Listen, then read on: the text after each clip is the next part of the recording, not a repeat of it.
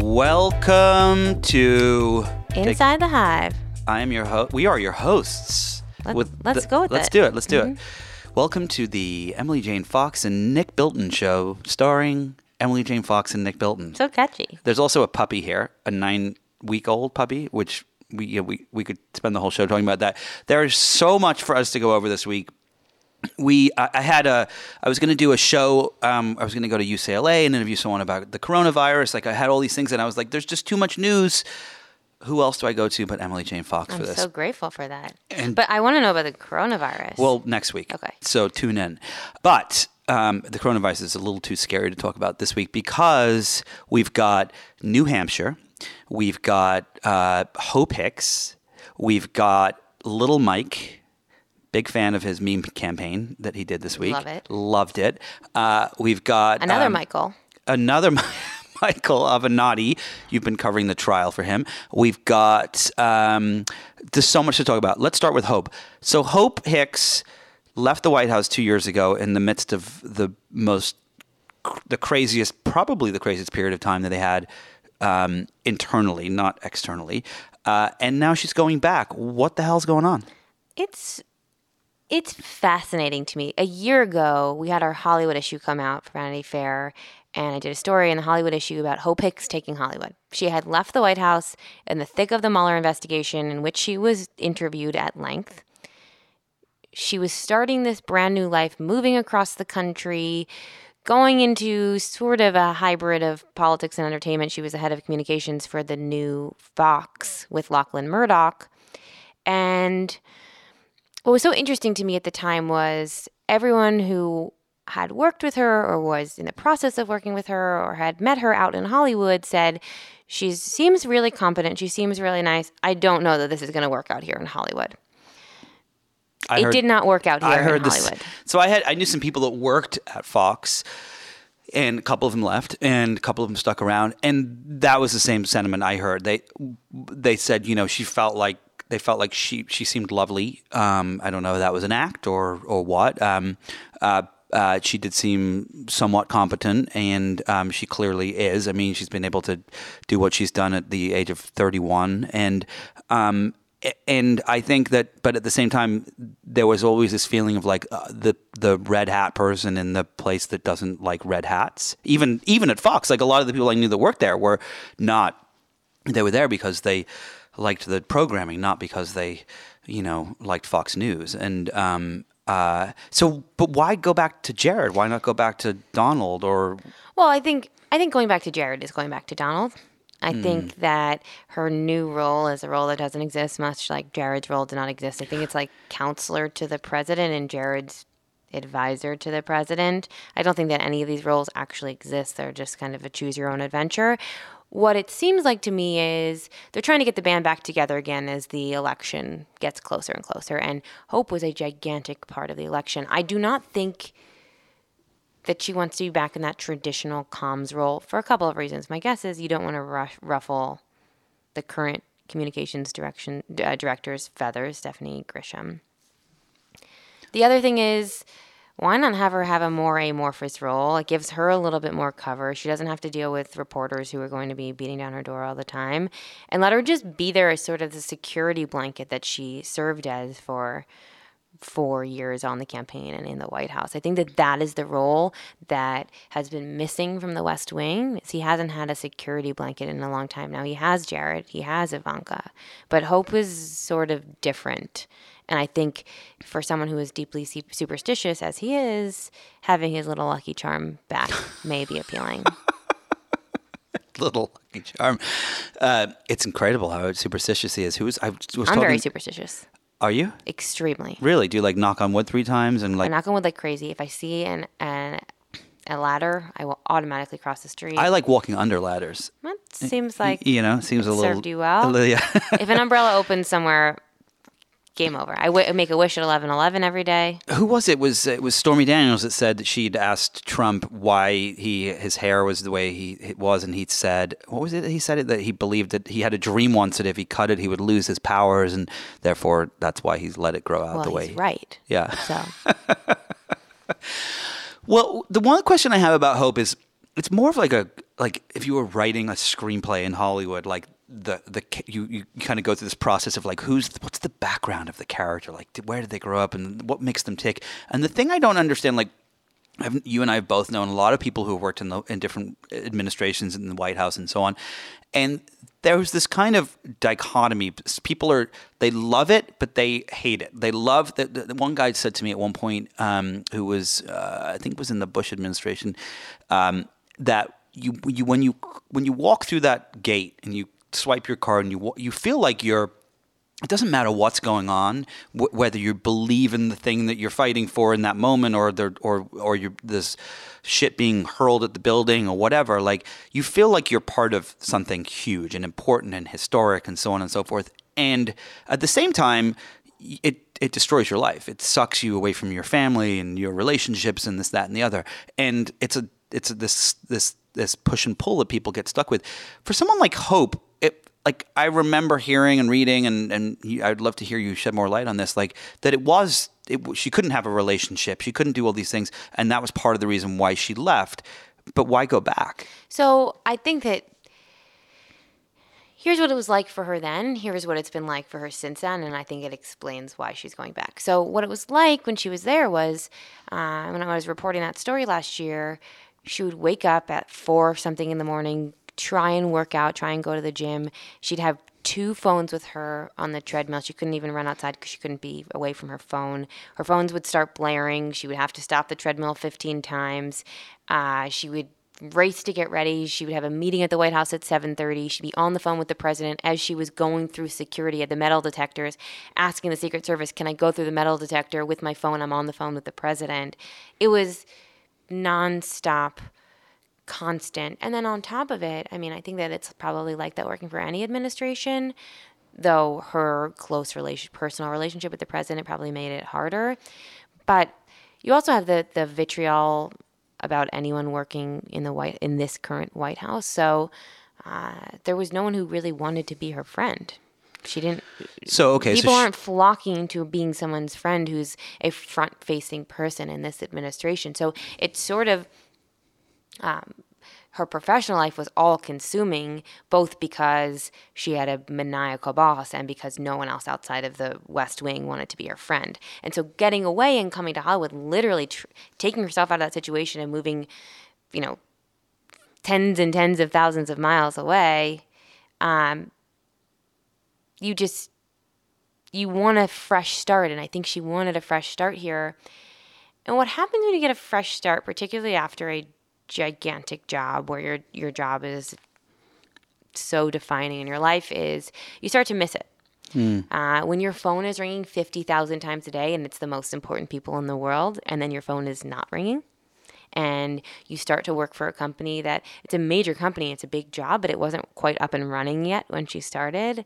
And so I don't think it was constant. I think she was working for one principal. I think she was very close with Lachlan Murdoch, but I don't think it was not nearly the pace of the White House. And she was really close with Ivanka Trump. She was really close with Jared Kushner. She was really close with Hogan Gidley, who's a communications staffer. There are a lot of people in the administration who accepted her for who she was, and I don't think she found that in Hollywood. I think she missed being at the center of the universe. And so if you don't feel fulfilled, even though life is easier, even though you have free time, if you haven't found a way to fill that free time, and I don't think she did in Los Angeles, then maybe there is a draw to go back. And it's, for me, when I think about that, I think that about times in my life where work was all-consuming and crazy, and then it stops. You have a choice to make. Do I want to continue with the crazy? Do I want to seek out that chaos in my life again, or do I want to try and find a new normal? For me, I wanted to find a new normal, and I was happy and content in that.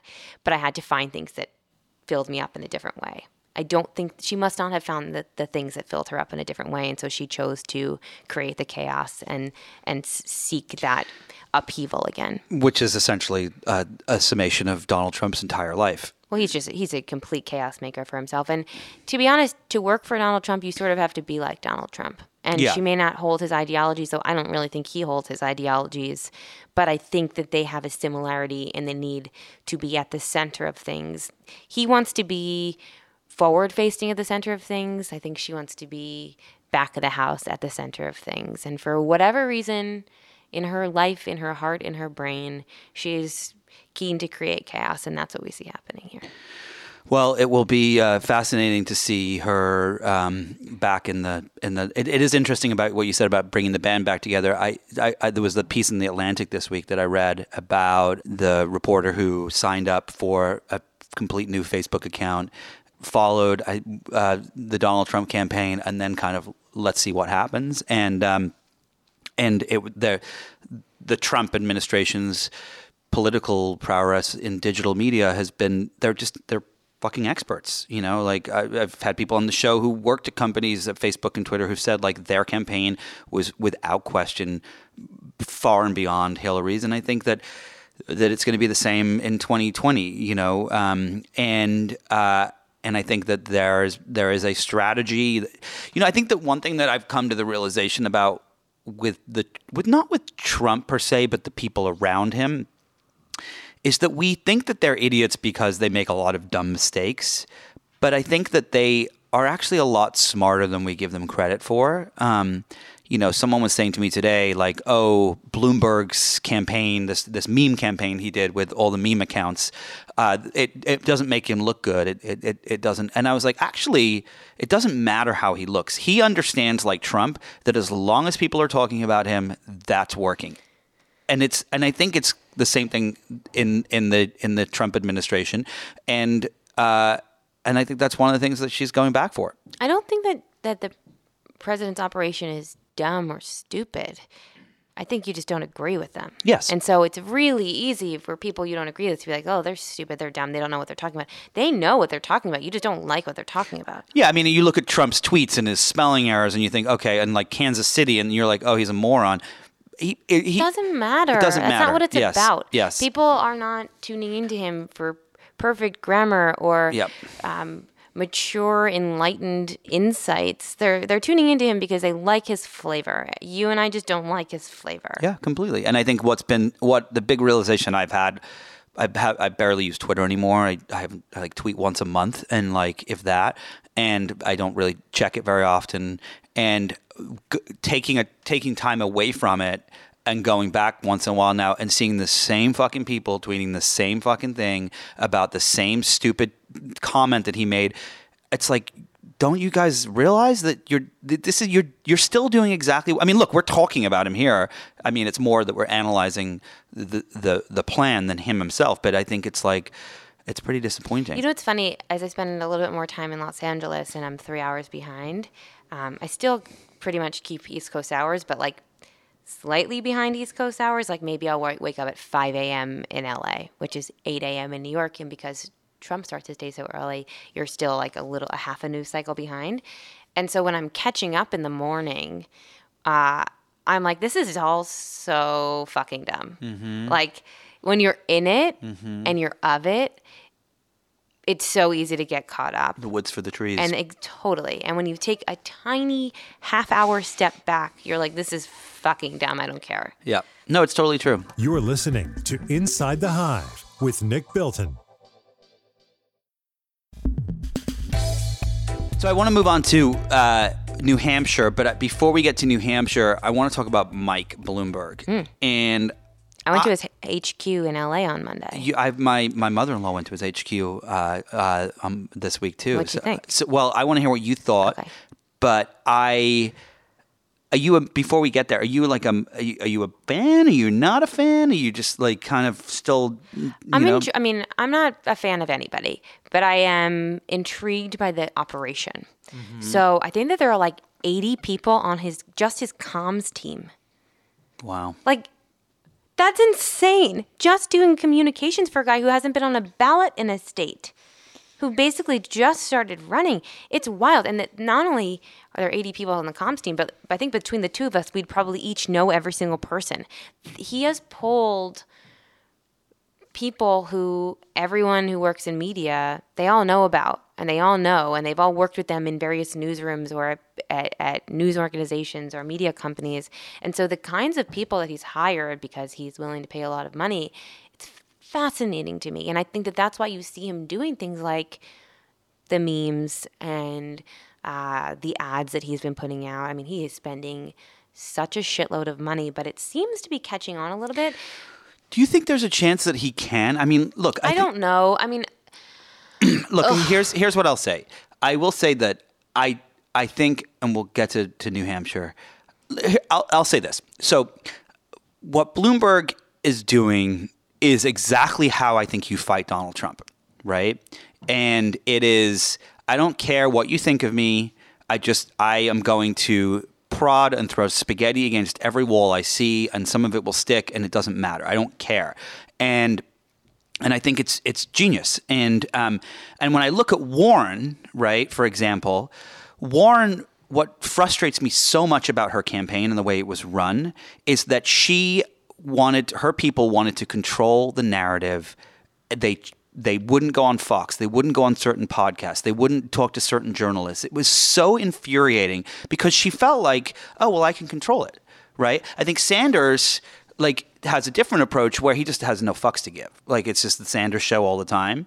And part of this, yeah, I hate to say it, yeah, is the fact that Sanders is a man and Warren is a woman. And if she doesn't write her own narrative, it's going to be written for her. And it's just the reality of being a woman candidate. But I think I'm going to push back a little bit. And I know I'm not supposed to because I'm a white man and I'm not supposed to have an opinion on any of these things. But I think in today's day and age, when it comes to the media coverage of a political nominee, the strategy should not be control the narrative. The strategy should be, as long as they're talking about me, that's all that matters. I agree. I mean, that's what happened with Pete Buttigieg. He took every fucking interview request, every publication. There was nothing too low, nothing too high, nothing too out there. And I think that is why you see him as successful as he is, because he just did everything. He got as many eyeballs on him as he can, and that totally worked for him. But I do think, and this is separate, I do think it is still in 2020 so much harder to be a female candidate. There's so much implicit and explicit sexism. And so if there was a reticence to let go of her own narrative, I think it's because women have a much harder time breaking through and just being authentically themselves. I just think that's reality. I totally agree with that. I mean, it would be the only way to be able to really kind of see the results of this would have been to see a woman candidate take the same approach that Bloomberg has taken. Or Buttigieg or whatever. Well, there are very few female billionaires. That is true. You know, I was looking at the numbers recently. It is astounding not only how few female billionaires, how few immigrant billionaires there are, how few people of color who are billionaires. Well, and also when you think about female billionaires, I used to write a lot about billionaires, so I know this list very well. Yes. There are very few self-made billionaires who are women. A lot of self-made billionaires who are men, but a lot of there were such few female billionaires, but of the female billionaires, so few of them have made their own money and not inherited their money. No, it's astounding. I literally was reading about this yesterday for something I was working on. When I saw the numbers, my mouth was just ajar. Immigrants who are billionaires in the U.S. It's like we could fit more people around this dinner table. What is it, Yuri Milner? Well, and it's funny, a couple of them are like Rupert Murdoch is considered an immigrant because he's an immigrant. I'm going to call him an immigrant. But it's not. He's not the kind of person who's really kind of defending that not that exactly. culture. So you know what's interesting about a female candidate who I don't think got her due, and I think it's because of Joe Biden. I think Senator Harris really. It's so fascinating to me. I think what we're seeing with Bloomberg right now is Biden is unviable as a candidate. I just want to interrupt 1 second. I called the day he announced his candidate. I said he would be the Jeb Bush of this campaign, and I was right. Let's go to Vegas, buddy. Let's go. Okay. Anyway, keep going. Okay. So Biden is unviable, as you predicted so rightly. Congratulations to you. I'm so proud. I got one thing right. Waking up my puppy. I think what's happening with Bloomberg is people are saying, well, Biden's not viable, Buttigieg runs a small city. Is he ready for this job? Which we can debate that or not. But there's room for a moderate candidate. That's why I think you saw Amy Klobuchar surge a little bit, but she has really no operation set up in any early primary state. And so I think what happened in New Hampshire is probably her peak. Yep. And so there's a lane now for Bloomberg to come in because people are like, well, who's our moderate? And Kamala Harris was discounted so early because of her record on criminal justice. Bloomberg's record on criminal justice is arguably far worse. And so I think that if the timing were different and Harris had been able to stick around, and she was not, she had no money, she didn't have the ability to stick around, and she had work to do in the Senate and whatever happened. But if she had stuck around, I think this is the moment where she would have surged. I agree with you 1,000%. But I also think that, again, it makes sense what you're saying. She tried to control her narrative too much. She's a woman. Yeah, and it makes total sense when you say it like this. But I remember like I felt like, and I felt it was the same, not with just Kamala, with what's his name from New Jersey, Cory Booker. I felt like I've spoken to them. I've spent time with those folks, and like they're incredibly smart and they're incredibly adept at like Twitter and all these things. They understand how it all works better than most people that like live and work in Los Angeles and San Francisco and so on. But they both took this approach of, oh, I've got to go kiss the baby and wave at the parade and this, that, and the other, and that's not the way it works anymore. And I like what would have been interesting would have been to see them. Because I actually think that both of them would have been probably the best candidates, quite frankly. But if they would have taken the no fucks to give approach, if you want to call it that. But again, as you say, as a woman, you don't. Two minorities who are a woman, one who is a woman, and I don't think that people like that have the luxury of taking the no fucks to give approach, and it sucks and it's sad, and we have so much work to do in order to get there. But the reality of this race and what you see playing out is, as far as we have come, the inability for someone like Senator Harris or Senator Booker to run the kinds of campaign that Bernie Sanders and Joe Biden and Pete Buttigieg have run shows you. Well, what campaign has Joe Biden run? He's run a diabolical campaign. Let's take him out of it. You're right. I mean, it's been a true disaster. But he had the ability to run whatever campaign he wanted to run. Yes. He just wasn't able to. I mean, I think that he is a perfect example of that old politics that, it doesn't work anymore. It just. Yeah, I also think it's an extreme ego where it's like, I'm going to be the savior because I am the old white man who's been around for a long time. Completely 1,000% agree. And it just doesn't work anymore. And I think that it's essentially what happened was everyone was like, oh yeah, you have been around as the old white man for a long time and we don't want that anymore, which has been great. And Isn't it crazy then that, Bernie Sanders is an old white man in the truest sense. Look, honestly, I don't want Bernie Sanders. I don't. I know there's like all the Bernie bros that'll say I'm a terrible person, and like I don't want an old white guy. Like the only reason that I want Bloomberg is because I actually think he's one of the few people now running that could beat Trump, and I think that. Like this has been the problem that we've all faced. Do we want the best candidate or do we want the person who can beat Trump? This reminds me of what? Michael Avenatti. Well, Michael Avenatti was, take a balloon, blow air into it, and you've got his ego. Like it's like.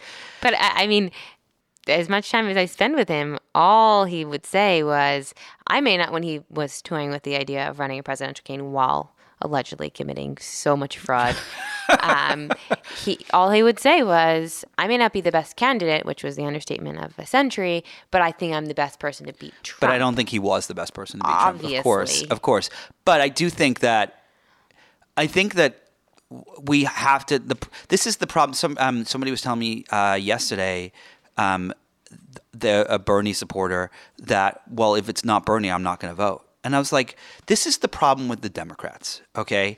The Republicans will be like, I don't agree with the fact that you like guns, or I don't really care about abortion, or like, I think taxes should be a little different, but I'm still voting Republican. I'm going to back every Republican candidate. I'm going down the line.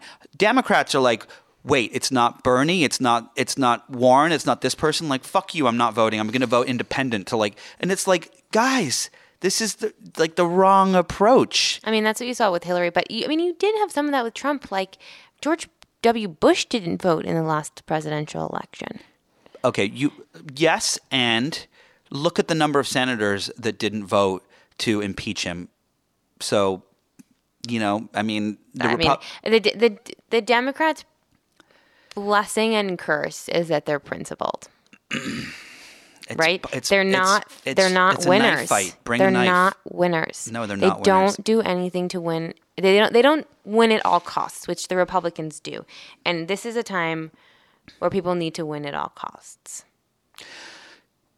1,000%. And I think like it's not even a knife. It's like more than a knife fight. It's like a fight to save our soul. Yeah, and it's like you gotta bring some weapons to the fight. I'm sorry, you gotta like. Aren't you writing a book on guns? I mean, yeah, but it's like you've gotta like it's. I'm not, but you know what I'm saying. It's like it's not. It's more like the principled aspect. I completely agree. One thing I will say is that I do think, and I hope, fingers crossed, that whoever is the nominee, that they pick a woman as a vice president.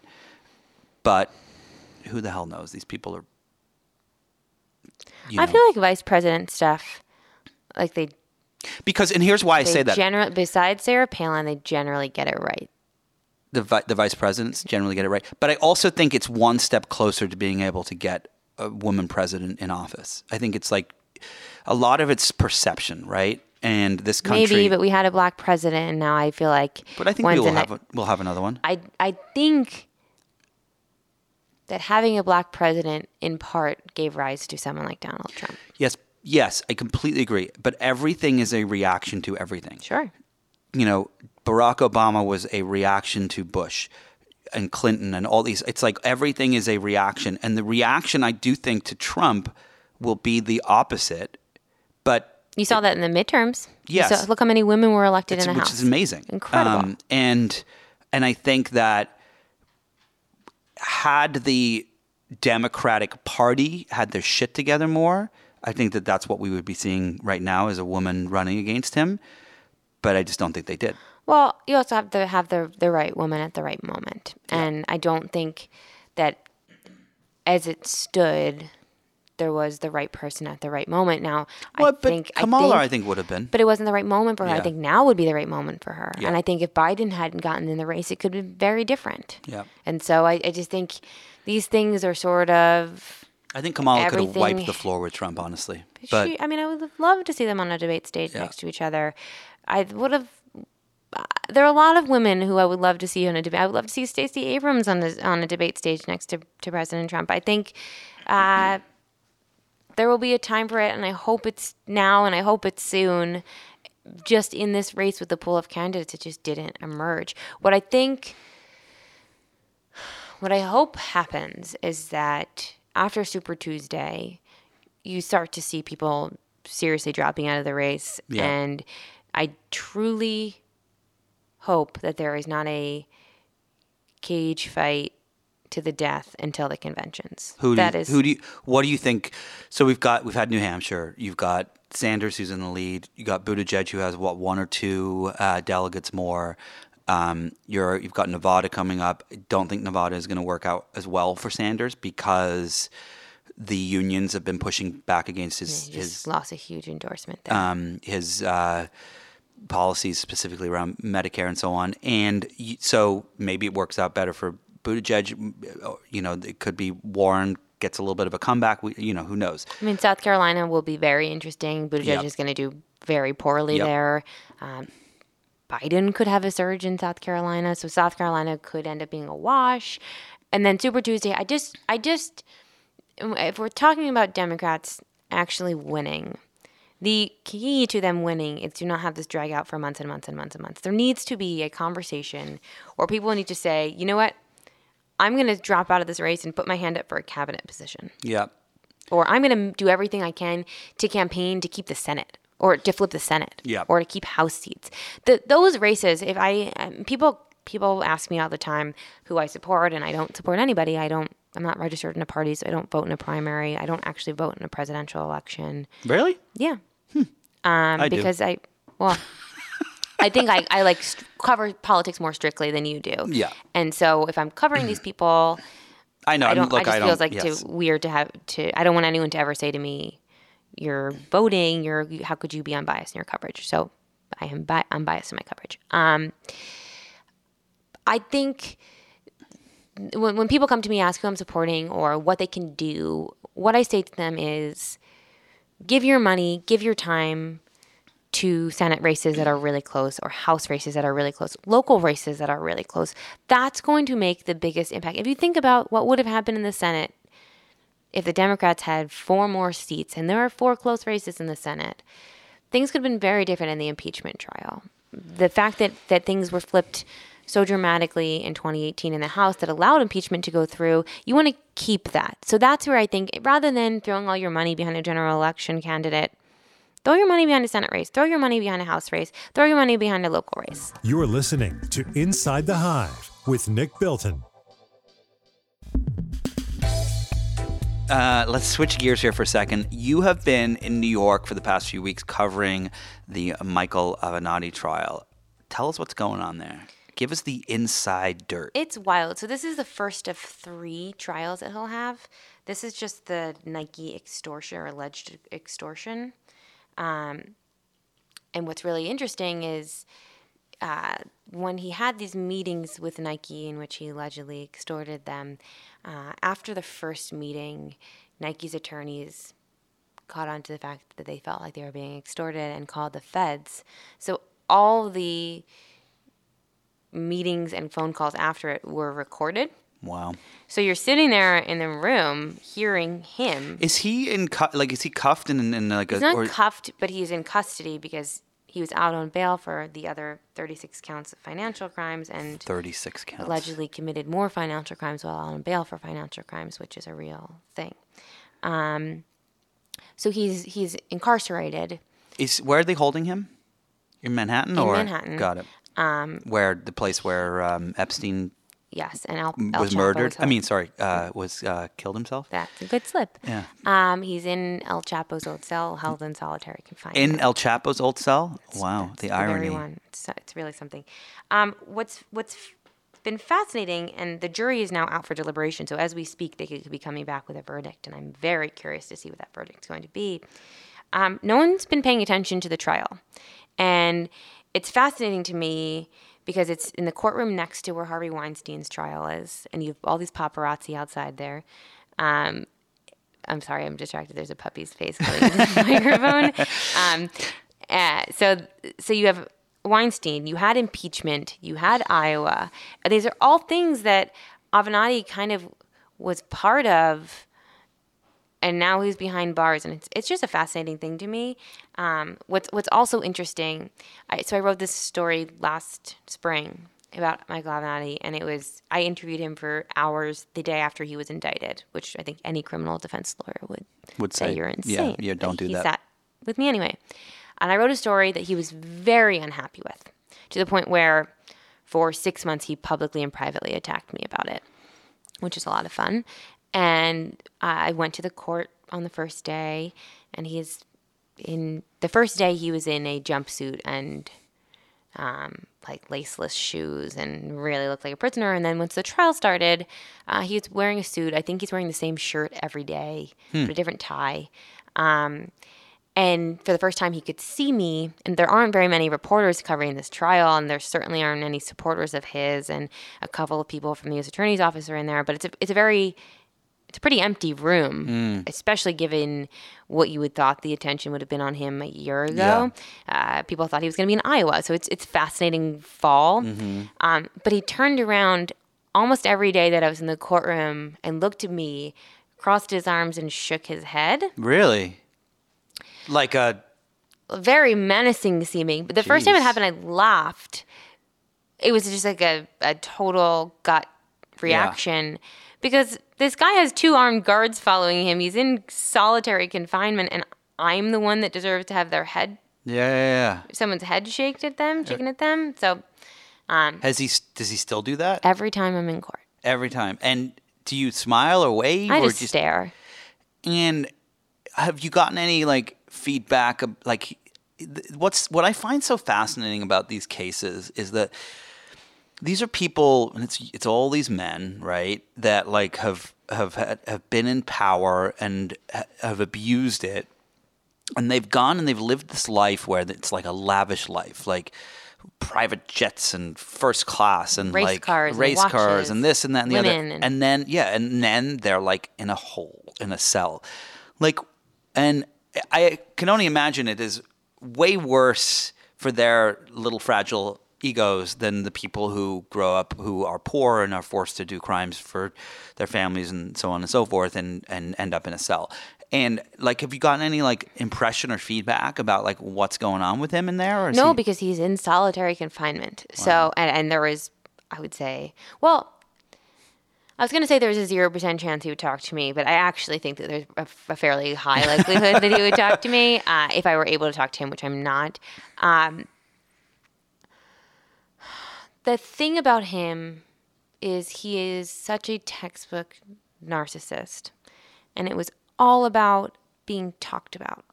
And I think a very likely fate where he will get prison time and serious prison time. Who knows? A jury is unpredictable, but it feels like that's where this is headed. I almost feel like the fact that no one's talking about his trial maybe a fate worse than prison for someone like Michael Avenatti. Yeah. And that's what's been interesting. As someone who, from the second he stepped on the national stage in 2018, I started talking to him immediately and covered him all throughout his reign and downfall. I can't imagine something worse than no one talking about him. Just the part I don't understand is like, if that were me, right? I committed 36, cases of financial fraud. I've and I'm out. Like, I would try to get out of here. Like, I would be like, I'm going to go to jail for a long, long time. Like, let me go down to like Mexico, get some plastic surgery, go live in a pineapple tree. Passport. Swim. So what he was allegedly doing was hiding his assets when he was out on bail. So he had a ton of debt and a ton of creditors after that debt. And so what he was allegedly doing, according to his arrest, his most recent arrest application or arrest warrant application, was he would be taking out gigantic sums of money in cashier's checks from his account and then depositing it if he needed to pay someone and then taking it out in cashier's checks. So there's no money in his bank account for months at a time so that no one could collect debt from him. Yeah. So in some ways he was sort of like setting up a life for if he were to get time, he wanted to be able to have financial resources, but that's in and of itself, if there were no other crimes committed and he was just doing that, would be a crime punishable by prison. You're listening to Inside the Hive with Nick Bilton. So wild. Well, what's interesting, and this segues into something else that was happening this week, is Michael Avenatti would often say before he was arrested this most recent time that he was a victim of Trump's Justice Department, that he went after the president, and so the charges that were brought against him were a result of the fact that the president had ordered charges to be brought against him. Now, we've seen this week more than ever, I mean, I think we've seen over the past 3 years that this is the case, but this week more than ever, we saw that the Trump Justice Department is very much controlled by the president and not by the rule of law. We saw 4 career prosecutors resign from a case after they had given sentencing guidelines in the Roger Stone case, saying that this guy deserved 7 to 9 years in prison. Then the Justice Department basically overruled that and said, no, here are new sentencing guidelines after the president said these sentencing guidelines are unfair. They changed it twice. Didn't they go from like 3 to 4 years to 0 years? It's like... And I think that the president, from people who I've been talking to, had made it clear to people around Stone that regardless, there would potentially be a pardon down the road or commutation. What I think is... I think it's so apparent that there is... malfeasance in our Justice Department, and that of all things that have happened under the president. That's the scariest thing. Like, the rule of law is what makes America America. That's what makes democracy a democracy. So do you think that Avenatti, look, No. you don't. Okay. I'll tell you why. Perhaps him being held in solitary confinement, or perhaps there was an impetus to start looking into him because of his outsized persona on cable news for so long. He was committing real crimes, and not just financial crimes that benefited himself. Like, Michael Cohen had committed financial crimes and was sentenced to 3 years in prison. Those financial crimes were tax evasion and lying to a bank. And those are financial crimes, but those only benefit himself, really. And the people who are hurt by that are financial institutions. So no one really feels bad for, especially for the little amount of money he took. Bank Yeah. or Uncle Sam, or when Uncle Sam could have just fined him. Yeah. Michael Avenatti was allegedly stealing from some of his most vulnerable clients Yep. for money that they needed to make down payments on their house, to pay for very expensive health care. He was allegedly, with disabilities. Yes, a paraplegic client of his, and stealing to buy private jets, to stay in fancy hotels, to go on lavish vacations, to buy a watch collection, the sum of which would blow your mind. He was what is, I think, one of the more brazen things to me. What everything else that I just said, I think is horrible if it is true, and a jury will find out if, or decide if it is in fact true. But that he was starting the idea of running for president while on cable news every day, purportedly representing his client Stormy Daniels, and he allegedly stole her book advance while he was doing that.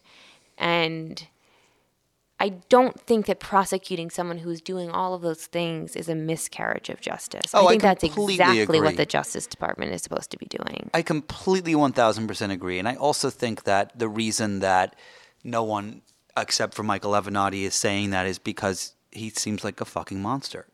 And the things that he has done are, you can look at, like, the Roger Stone case, and you can see that these prosecutors quit because they believed in the rule of law. There's no prosecutors going, I don't know if Avenatti should be tried this way or this, that, and the other. I spoke to a former prosecutor who was at the highest level of one of the highest levels of the Justice Department over the weekend. And I was speaking to him about this case, about a number of things, but about the Avenatti case.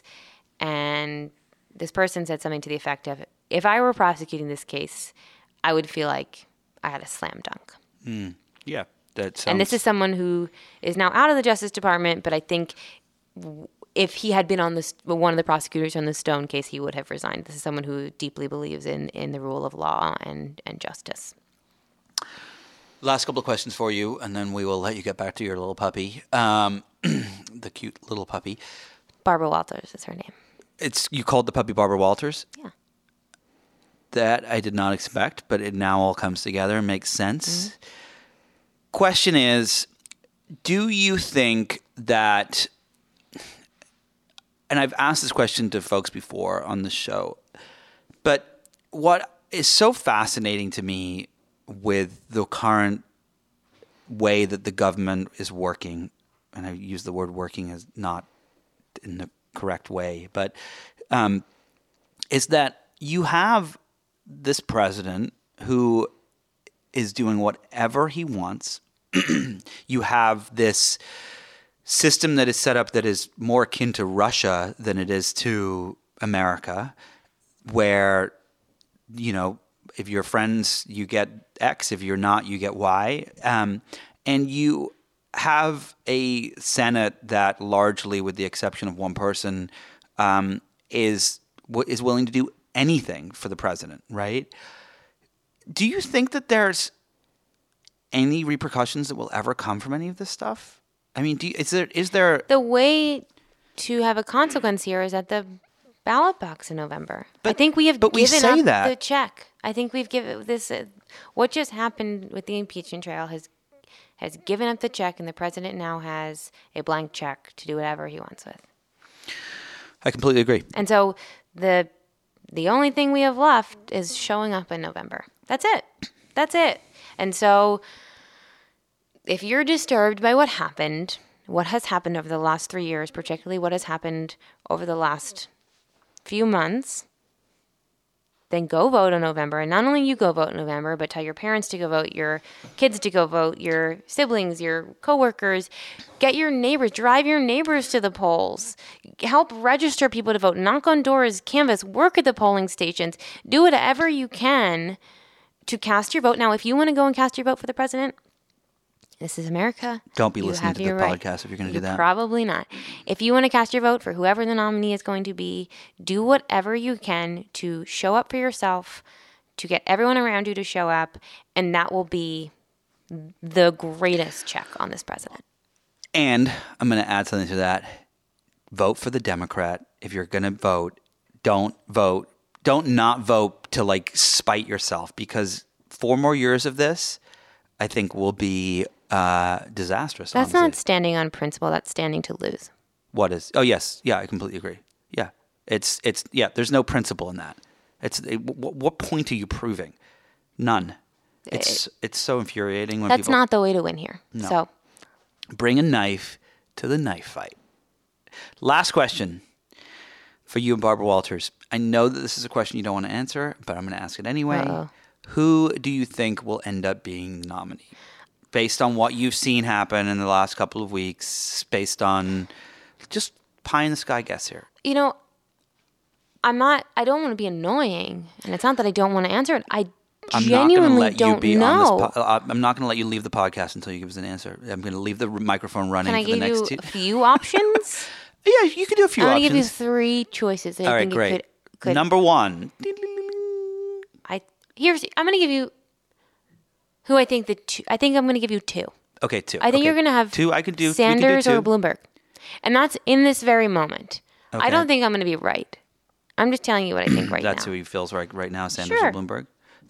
I can see Bloomberg that. just has so much moolah. Here's the part I don't understand, though, is at what point does Bloomberg actually start to win a state or two? Like, well, he's on the ballot Super Tuesday. So that'll be the first electoral issue. But what's happening, and I'm working on a story about this now, so I'm not going to give it away, but there are very interesting people who are out stemping for him.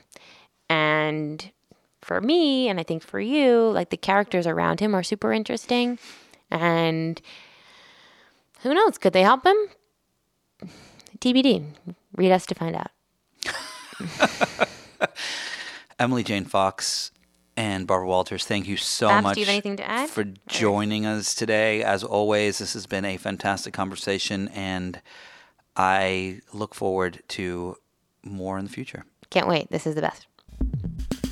If you enjoyed this conversation, be sure to listen and subscribe to other great episodes of Inside the Hive with Nick Bilton. You can find these on ApplePodcastRadio.com or anywhere you get your podcasts. And don't forget to leave a review while you're there. Thanks to the folks at Cadence 13 for their production work. And thank you, of course, to my sponsors, Lightstream, Berkeley, and Sleep Number. Please support them the same way you support this podcast.